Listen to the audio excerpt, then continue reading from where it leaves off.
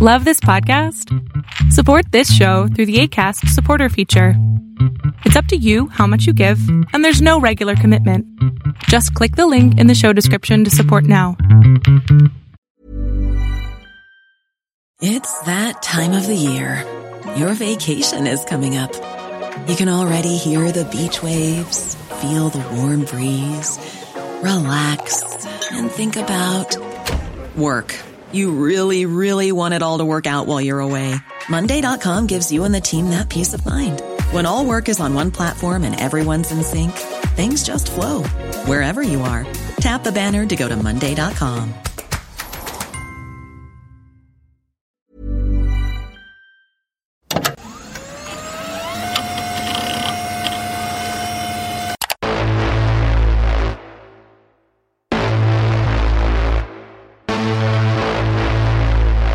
People live in a world of their own making. Frankly, that seems to be the problem.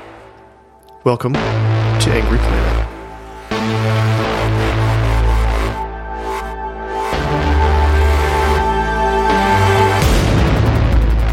Hello, welcome to Angry Planet. I'm Matthew Galt. And I'm Jason Fields.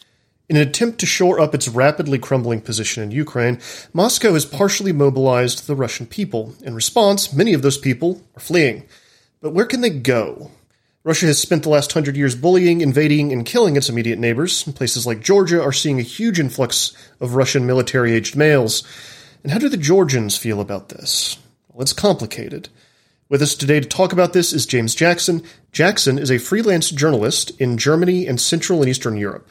He was in the capital of Georgia recently when Russians were fleeing mobilization, and he's talked to quite a few of them, as well as the local Georgians. He's here with us today to talk about it. It's the subject of his latest In Time, Why a Fresh Russian Exodus to Georgia is So Polarizing. Sir, thank you so much for coming onto the show and talking with us about this. My pleasure. Thanks for having me. So your question was, how do the Georgians feel about it? I would say they're not particularly happy, to be honest. So you've got to remember the context is very important here. Georgia, as of this moment, 20% of its territory is occupied by Russia. These are two breakaway regions of Abkhazia and South Ossetia. So these are wars that have taken place since the fall of the Soviet Union, and to varying degrees of legitimacy. I think it's fair to say that there were quite a few Abkhazians who did want independence, and their struggle had gone on for a long time between Georgia and Abkhazia throughout the Soviet Union. You can get into all kinds of details about the history there, but what it comes down to is Georgia has often felt like a plaything for Russia, perhaps less so than Ukraine, because the policies towards Georgia by Russia were quite different. There was less Russification during the Soviet Union and the Russian Empire, if you want to go really back into the history. But the feelings are not positive. Georgia is a very pro-Western country, especially the younger people. So the younger generation really wants to be a part of the European Union. A lot of them want to be part of NATO because it would also protect them from Russia. So there was a brief war in 2008 where Russia bombed parts of Georgia and seized parts of certain towns like Gori, where Stalin was born, and helped to take away and occupy the region that's known as South Ossetia. So it's not just that. It's not just about history. Actually, if you speak to most Georgians now, they will say Russians are occupying us. Don't come to our country, a country that you're also, as a refugee, that you're also occupying. But they'll also say things like, my rent has gone up by 30% and my salary hasn't gone up. And I have to say, I was first in Georgia about 5 years ago, and it felt very different this time just because of the huge amount of Russians who were already there before the mobilization by Putin. So there was already 40,000 there, and then they announced mobilization. A lot of people have gone through there, some to stay, some going through there to Turkey and Armenia, but it's one of the only places with a land border that was easy to flee to. So what is that border like? So I should say that I didn't personally go to the border, but at the point, so straight after the announcement, there were queues which could be seen from space. So there were satellites, there was dozens of miles long car queues with thousands of cars. So, Russians are quite used to driving long distances. And there's a lot of cities in south of Russia, in this kind of North Caucasus area, or not far from there, Grozny, for example. And so a lot of people would fly into those cities. It was about 10,000 a day crossing the border at its peak, which is a lot more than usual. So it was chaotic. It was stressful. Someone described it to me as like an apocalyptic movie, you know? So I think it's fair to say when this mobilization was announced, a lot of people, it really hit home, the war for them, who had been living maybe more comfortable lives in Moscow. They realized, okay, this can affect me. It's not just something my country's doing. It's something that could actually get me killed. A lot of people who I spoke to said that they were afraid of, they didn't want to kill Ukrainians, etc. I mean, if you look at the Ukraine's battle prowess at the moment, I think they're probably more scared of being killed themselves, So it was really, really chaotic, very bad hygiene, people stuck in the queue for 30 hours, driving for 30 hours for days, spending a lot of money as well. So there's gangs at various different points asking for bribes, policemen asking for bribes. At a certain point, you weren't allowed to cross unless you had a vehicle. And so all of the nearby cities, they were selling bicycles and mopeds and anything like that for $1,000 US, which is a lot of money anywhere, but it's a lot of money in Russia and south of Russia. So a massive sense of desperation, I would say, to get across the border, to get away from where you could be drafted. What's the makeup of the people that are coming in? Is it just military-aged males, or are they bringing their families, women, and children? So I think in Russia, military-aged male is a really broad category. It's not actually people like, in their 30s or 20s or teenage years. One guy who I spoke to, he was early 20s, but he actually flew into Yerevan, but he was arranging for his parents, including his dad, who I think was 50, to flee because his dad had been in the army and they were pretty sure he was going to be called up, and he had his whole family. So his brother, who was in med school, they all just left their lives at a drop of a hat, and that's got to be terrifying. There were women and children as well. So one of the main things pointed out to me was that it was one of the most depressing things that people said was seeing children without food and bad hygienic facilities. So some quite ugly scenes there. A lot of desperation, human misery, probably nothing compared to what's happening in Ukraine. But I do think that, it's difficult for these people. It's been a very difficult few months. And I think it's going to be difficult being in exile from your country. It's not going to be easy. There was already a bit of a community set up in Georgia when I was there. I was going to this Russian bar, Koshini. I went there a couple of times. People, so I think Georgians were a little bit wary that some Russians are going to stick together. Russians also in the region have a bit of a reputation for being arrogant.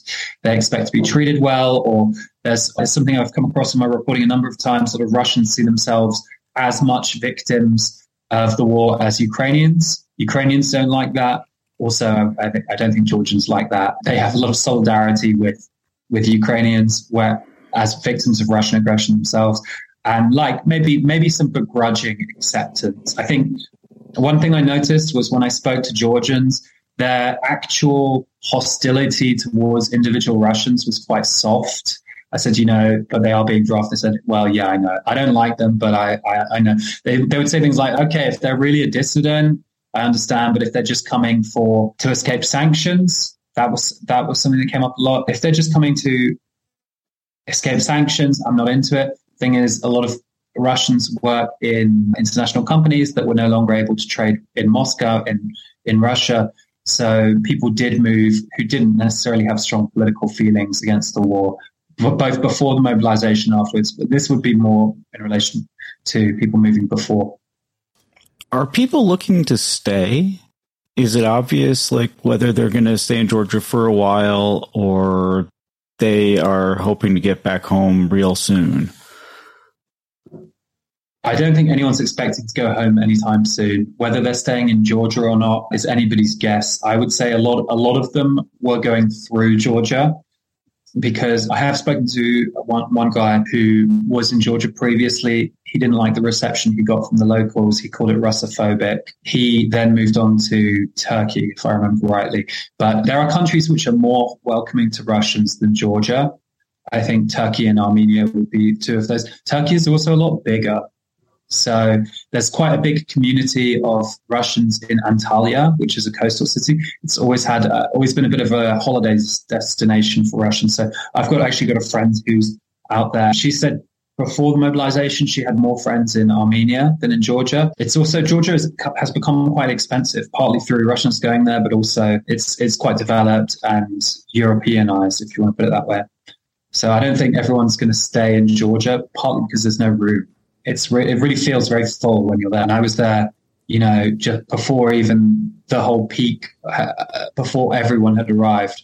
So the streets are completely full. There's traffic jams all over the place, and the metros are completely packed. So you see pictures of the border queues, which, hundreds and hundreds of people. And you see pictures of Tbilisi, the capital of Georgia's metro. It looks the same. Really, you feel a difference there.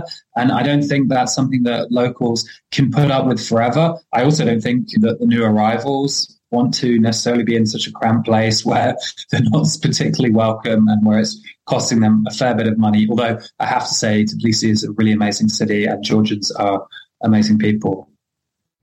Is there a formal intake process at the border? Like, are Russians getting refugee? Like, is there such a thing as refugee status? And how are guards making a determination about who comes in and who goes? So, to answer your first question first, when you cross through to Georgia, Russians don't actually need a visa. So it's one of the visa-free areas for them. That also includes places like Azerbaijan and Armenia. So there's I did a lot of my reporting just through these Telegram groups. One Telegram group about the border, when I joined it actually just before the mobilization, it went up from 60,000 people, which is still quite a lot, to 150,000, 200,000 people in the space of a week. So people really desperate looking for information. A lot of people asking, do I need my passport? To get to Yerevan, to get to Baku, the capital of Azerbaijan, you do not, because it's part of a sort of region. I think CTSO, I could be wrong on that one. And yeah, so people would be able to get in quite easily. They don't need refugee status. I think this is one of the things attracting them to the Caucasus, the South Caucasus, rather than Eastern Europe, the Baltics, where you can cross, but it's a bit more arduous. There's tourist visas are given for a certain amount of time, whereas with this, you can kind of cross. In terms of who's being accepted and who's being turned away, there's some interesting allegations there. One person I spoke to who was himself a North Caucasian, so he was Ingushetian. It's like a Muslim majority kind of, North Caucasian ethnic group. He said when he was crossing the border, the Georgian border police was stopping all of the Caucasian in the sense of North Caucasian groups, not Caucasian in the sense of white. It gets a little bit confusing there. Bit of a misnomer, I think. So one thing that an MP also told me, a former MP, Georgi Kandelaki, he told me that, so this might go on to a bit of a can of worms, but there's a lot of allegations that the Georgian Dream government is very close to Moscow, despite ruling in a country where people really don't like Russia and they want to be part of the EU. So that accusation is that they're subtly close to Moscow and that their security services work together, and that there have been cases of democratic activists before the mobilization being thrown across the border and being rejected. And my source also said that people from the North Caucasus were being rejected after hours of interrogation, whereas ethnic Russians, white Russians, were getting through. All right, Angry Planet listeners, we're going to pause there for a break. We'll be right back after this. One size fits all seems like a good idea for clothes until you try them on. Same goes for healthcare. That's why United Healthcare offers flexible, budget-friendly coverage for medical, vision, dental, and more. Learn more at UH1.com. Why don't more infant formula companies use organic, grass-fed whole milk instead of skim? Why don't more infant formula companies use the latest breast milk science? Why don't more infant formula companies run their own clinical trials? Why don't more infant formula companies use more of the proteins found in breast milk? Why don't more infant formula companies have their own factories instead of outsourcing their manufacturing? We wondered the same thing. So we made ByHeart, a better formula for formula. Learn more at byheart.com. All right, thank you for sticking around, Angry Planet listeners. We are back on with James Jackson talking about the Russians in Georgia. Right, the government of Georgia has to walk this fine line because the people, and possibly even themselves, don't particularly like Moscow, but they're right next door, right? And they have invaded, they would say that they're being occupied right now. Currently, 20% of the country is, correct?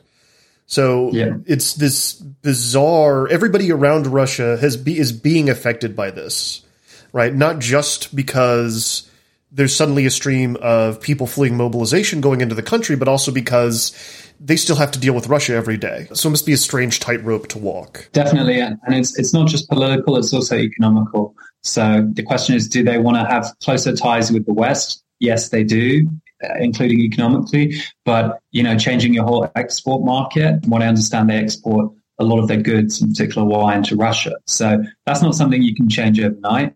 There is also the fear of another invasion. Right now, I think that's quite unlikely because I don't think Russia can spare the troops. But, there's this narrative that the Russian-Georgian war was kind of provoked by the previous government, which was much more Western-facing, called the United National Movement, led by Mikhail Saakashvili. And, I wouldn't want to say whether they caused the war or not, but they were certainly more provocative. They were more anti-Russian. And so because of the war, even though not that many people died, it was still a very traumatic experience for Georgia. And so a lot of people are, frankly, scared.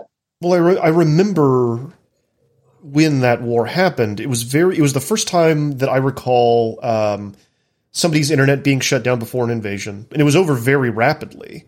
It was at this time where it seemed like the Russian military was this powerhouse. It played into this myth making that they really took advantage of in the years afterwards. So I can see, even 14 years on, it still kind of resonates in the imagination of the public, right?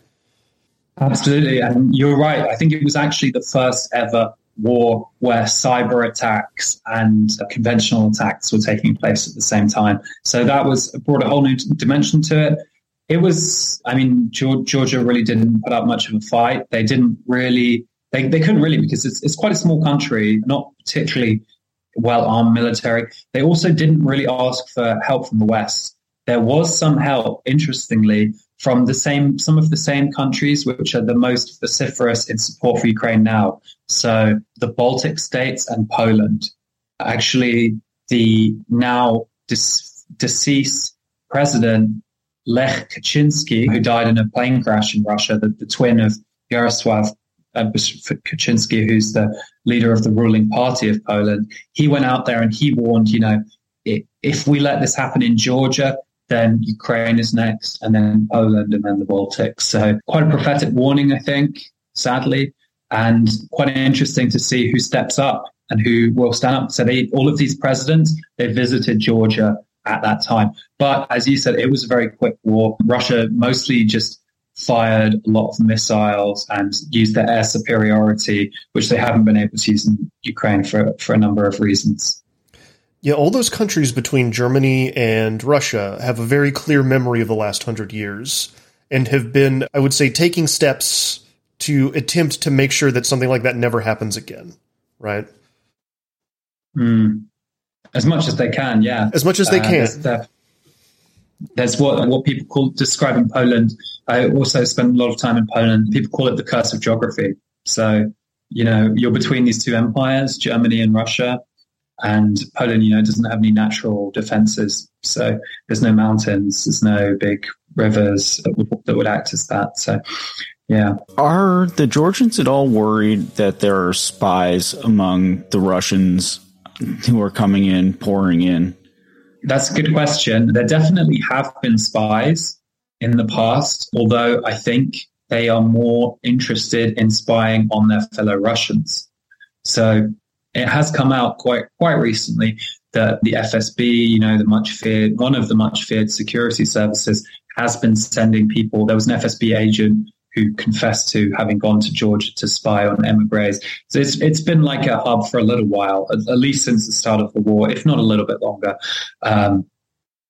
So I don't think ordinary Georgians are worried about being spied on by Russia, because Georgia isn't so much the focus. But I think there's definitely, pre-mobilization, there was some paranoia about who you could be speaking to. I think Russian society, this is one thing about authoritarianism or totalitarianism, if you want to go take it that far, you never know who to trust.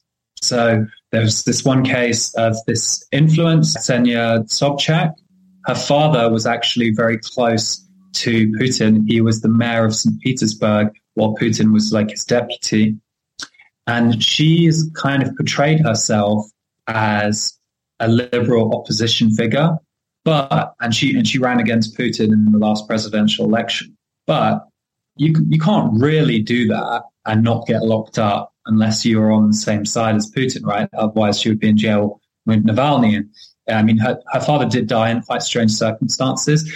But it's also clear that, she says she's against, she wouldn't say the war, but she'll say, I'm against all violence, I'm against suffering, and never call out Putin. So in Russia, they call it controlled opposition. I'd say there's this kind of miasma of where you're not sure who to trust, including people who are claiming to be on your side. But I do also think just the absolute force and volume of the mobilization has meant that all went out the window a little bit, because the quantities of people fleeing were just so big. And not just to Georgia. Georgia got a lot of attention, rightfully so, but also Kazakhstan. Absolutely huge numbers of people are fleeing there. And, maybe there's some FSB people to keep tabs on them, but also I think Russia's not exactly drowning in manpower. Their security services aren't drowning in manpower right now. They've got bigger fish to fry than worrying about what the Georgians are doing, absolutely, let alone what the Kazakhs are doing. I mean, you would hope so. Like, they also have the whole security apparatus at home to worry about, and then, of course, Ukraine. I've just figured this out. The whole idea is to send as many Russians as possible to these surrounding countries and then invade those countries to protect those Russian minorities. I like the way you think.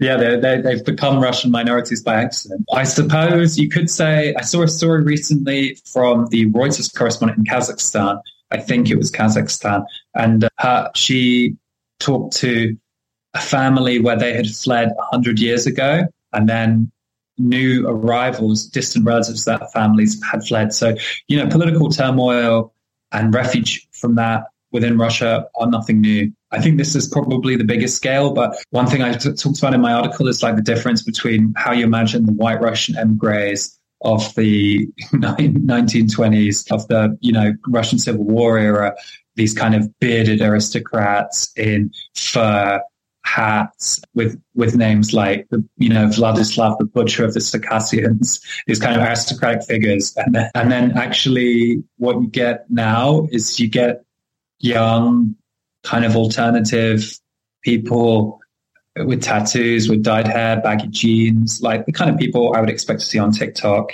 smoking joints, this big carpet on the wall, and they're banging out like Russian songs, folk songs, instead of techno. But it really the vibe was so far away from what you imagine a Russian emigre to be, a political emigre, when you think back to the smoke-filled cafes of Paris or whatever. Can you talk about what the smoke-filled cafes of Georgia are a little bit like? You said that coming into Georgia, you don't necessarily need a visa, but there are some bars where paperwork is required. Yes, this is right. So I was just talking about Kashini Bar. That was one set up by Russians. Interestingly, I think this is also part of the political emigre experience. This is what a young journalist told me, Philip Smirnov, his name was. And he told me that this bar, I don't like this bar because it was set up by libertarians.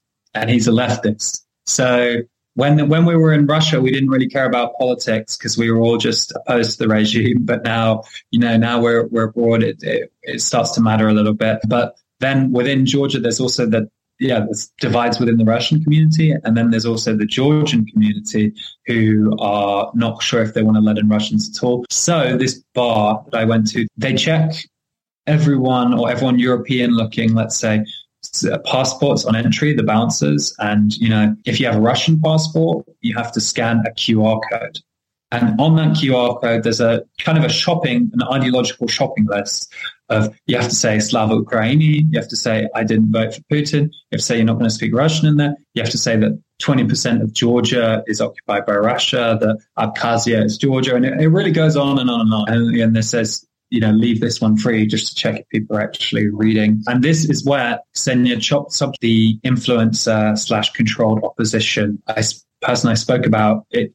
She refused to sign up there.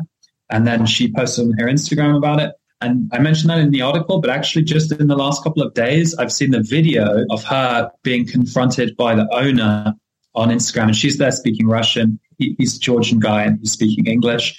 So the politics of that's quite interesting, as well as a lot of Georgians grew up learning Russian and then they just decided, no, thank you. So you can kind of see the imperial arrogance there. I don't think... I think Dodona is quite a good example of where they're welcome if they abide by certain rules. And I don't think anyone can blame the Georgians from that. Do you really want Putin supporters in your bar? At least vocal Putin supporters, right? Can you tell us a little bit more about the economic impacts of all of this? I was especially interested in the taxi driver that you spoke with. Right. So, of course, I've mentioned a few of the losers. So, normal Georgians who have their rent has gone up a lot. Normal costs have gone up a lot. But of course, there are winners as well. So, landlords would be winners here because they can get more money out of the Muscovite middle class.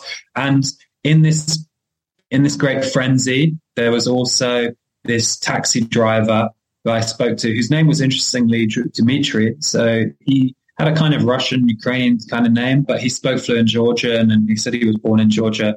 And I asked him, what do you think of the Russians? And he said, I would kill them if I could, but only after I get their money. I got the sense he was only half joking. Really, I was quite shocked by that. I expected, maybe some rude words, but I didn't expect him to say that. You can always kill them and then take their money, but... Right. But he's got a different style. I think he could make more money if he didn't kill anyone. So he was getting like $100 a ride, which is, if he gets 4 people in there, that's a monthly salary in Georgia. So, and and it's actually, Georgia's not a very big country. So he could be doing that journey in like an hour and a half, I guess. Yeah. All right. Doing predictions for this kind of thing is a mug's game, right? It's always foolish, but what do you think is going to happen here? In Georgia specifically, I mean. I think we've seen the drama. I don't think we're going to see necessarily anything big there for a little while. I think there are going to be some flare-ups because some of the people are going to realize they're not welcome and some of them aren't going to feel too good about that. So we have seen it before, people getting annoyed about like being treated like a citizen when they actually expect the red carpet. And I think that's kind of what Russians expect a little bit, at least some of them. I think there are some who, so this Philip Smirnov guy who I spoke to, he has started to acclimatize and become a bit more of like an international expat. He doesn't like seeing Russian written he doesn't like seeing Russian script written in public places, interestingly. So he said he went to Yerevan and there they have an Armenian script and in Russian script. He didn't like that. But I don't think anyone's going back to Russia. I don't know how many are staying in Georgia. I don't think most of them are going to stay in Georgia. I think Turkey has more room to take people in. It's much, much, much bigger country. So, and it's cheaper. The currency is quite weak. So I think actually a lot of them the newer arrivals will end up in Turkey and maybe Armenia, but then Armenia is having its own conflict. So do they want to jump out of the fire and into like a stove, a camp stove? Maybe not. Sir, thank you so much for coming on to Angry Planet and walking us through this. The article is at Time. It's Why a Fresh Russian Exodus to Georgia is So Polarizing. James Jackson, thank you so much for coming on. What else do you have in the works? So right now I'm in Belgrade. I was in Bosnia a few days ago and they just had an election. So I'm writing something up on that. And I'm trying to put together a piece. I was actually in Georgia reporting on a different piece, but then the mobilization happened and I had to focus on that. Hoping to get it out at some point about the rise of Stalin as a national figure in Georgia, which is also influenced by Russia. So some more Russia-Georgia stuff. Also, my piece, another thing I'm trying to put together is how the Ukraine war is reopening old wounds in the Balkans. So a lot of similarities in Bosnia. A lot of the people I spoke to felt like this was kind of giving them trauma flashbacks in a way and making them realize how fragile peace is. But the difference is Bosnia wasn't supported by the West at all, whereas Ukraine has been. So, really interesting. If I can just say one thing quickly, there was the Bill Clinton tapes. So one guy, a friend of Bill Clinton's, followed him around. And it's pretty clear from those tapes that the reason that no one got involved in Bosnia, there was an arms embargo. The Serbs were heavily armed and the Bosnians had literally nothing. And the arms embargo allowed the Serbs to just massacre them. And one of the reasons why the arms embargo was kept up was because, off the record, according to high-ranking French and British officials, they were Muslims. And re-Christianizing Europe was on the agenda. All of that sounds incredibly fascinating. I mean, we didn't even touch on Stalin, being from Georgia. And there's a whole connection there with like nationalist authoritarianism being kind of born on the fringes of empire and coming home. And I would love to talk about all of that with you another time. And also the Balkans. I've been wanting to do an episode on the Balkans for a while. Because I think I remember when the war in Ukraine started, everyone was saying this is the biggest war in Europe since World War II. And I was always like, well, are we forgetting something?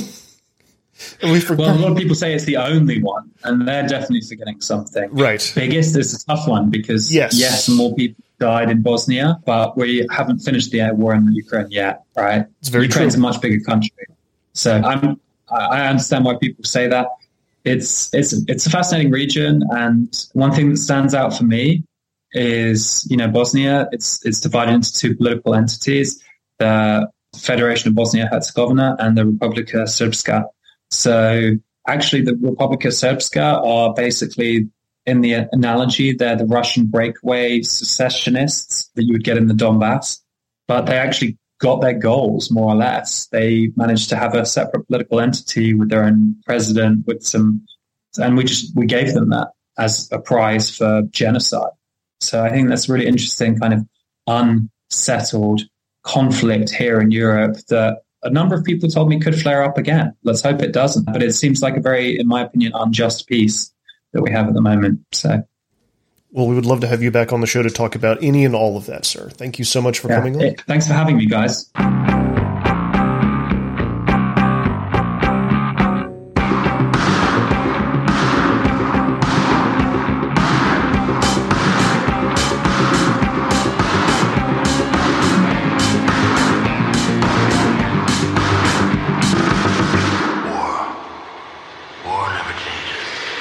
That's all for this week, Angry Planet listeners. As always, Angry Planet is me, Matthew Galt, Jason Fields, and Kevin Odell.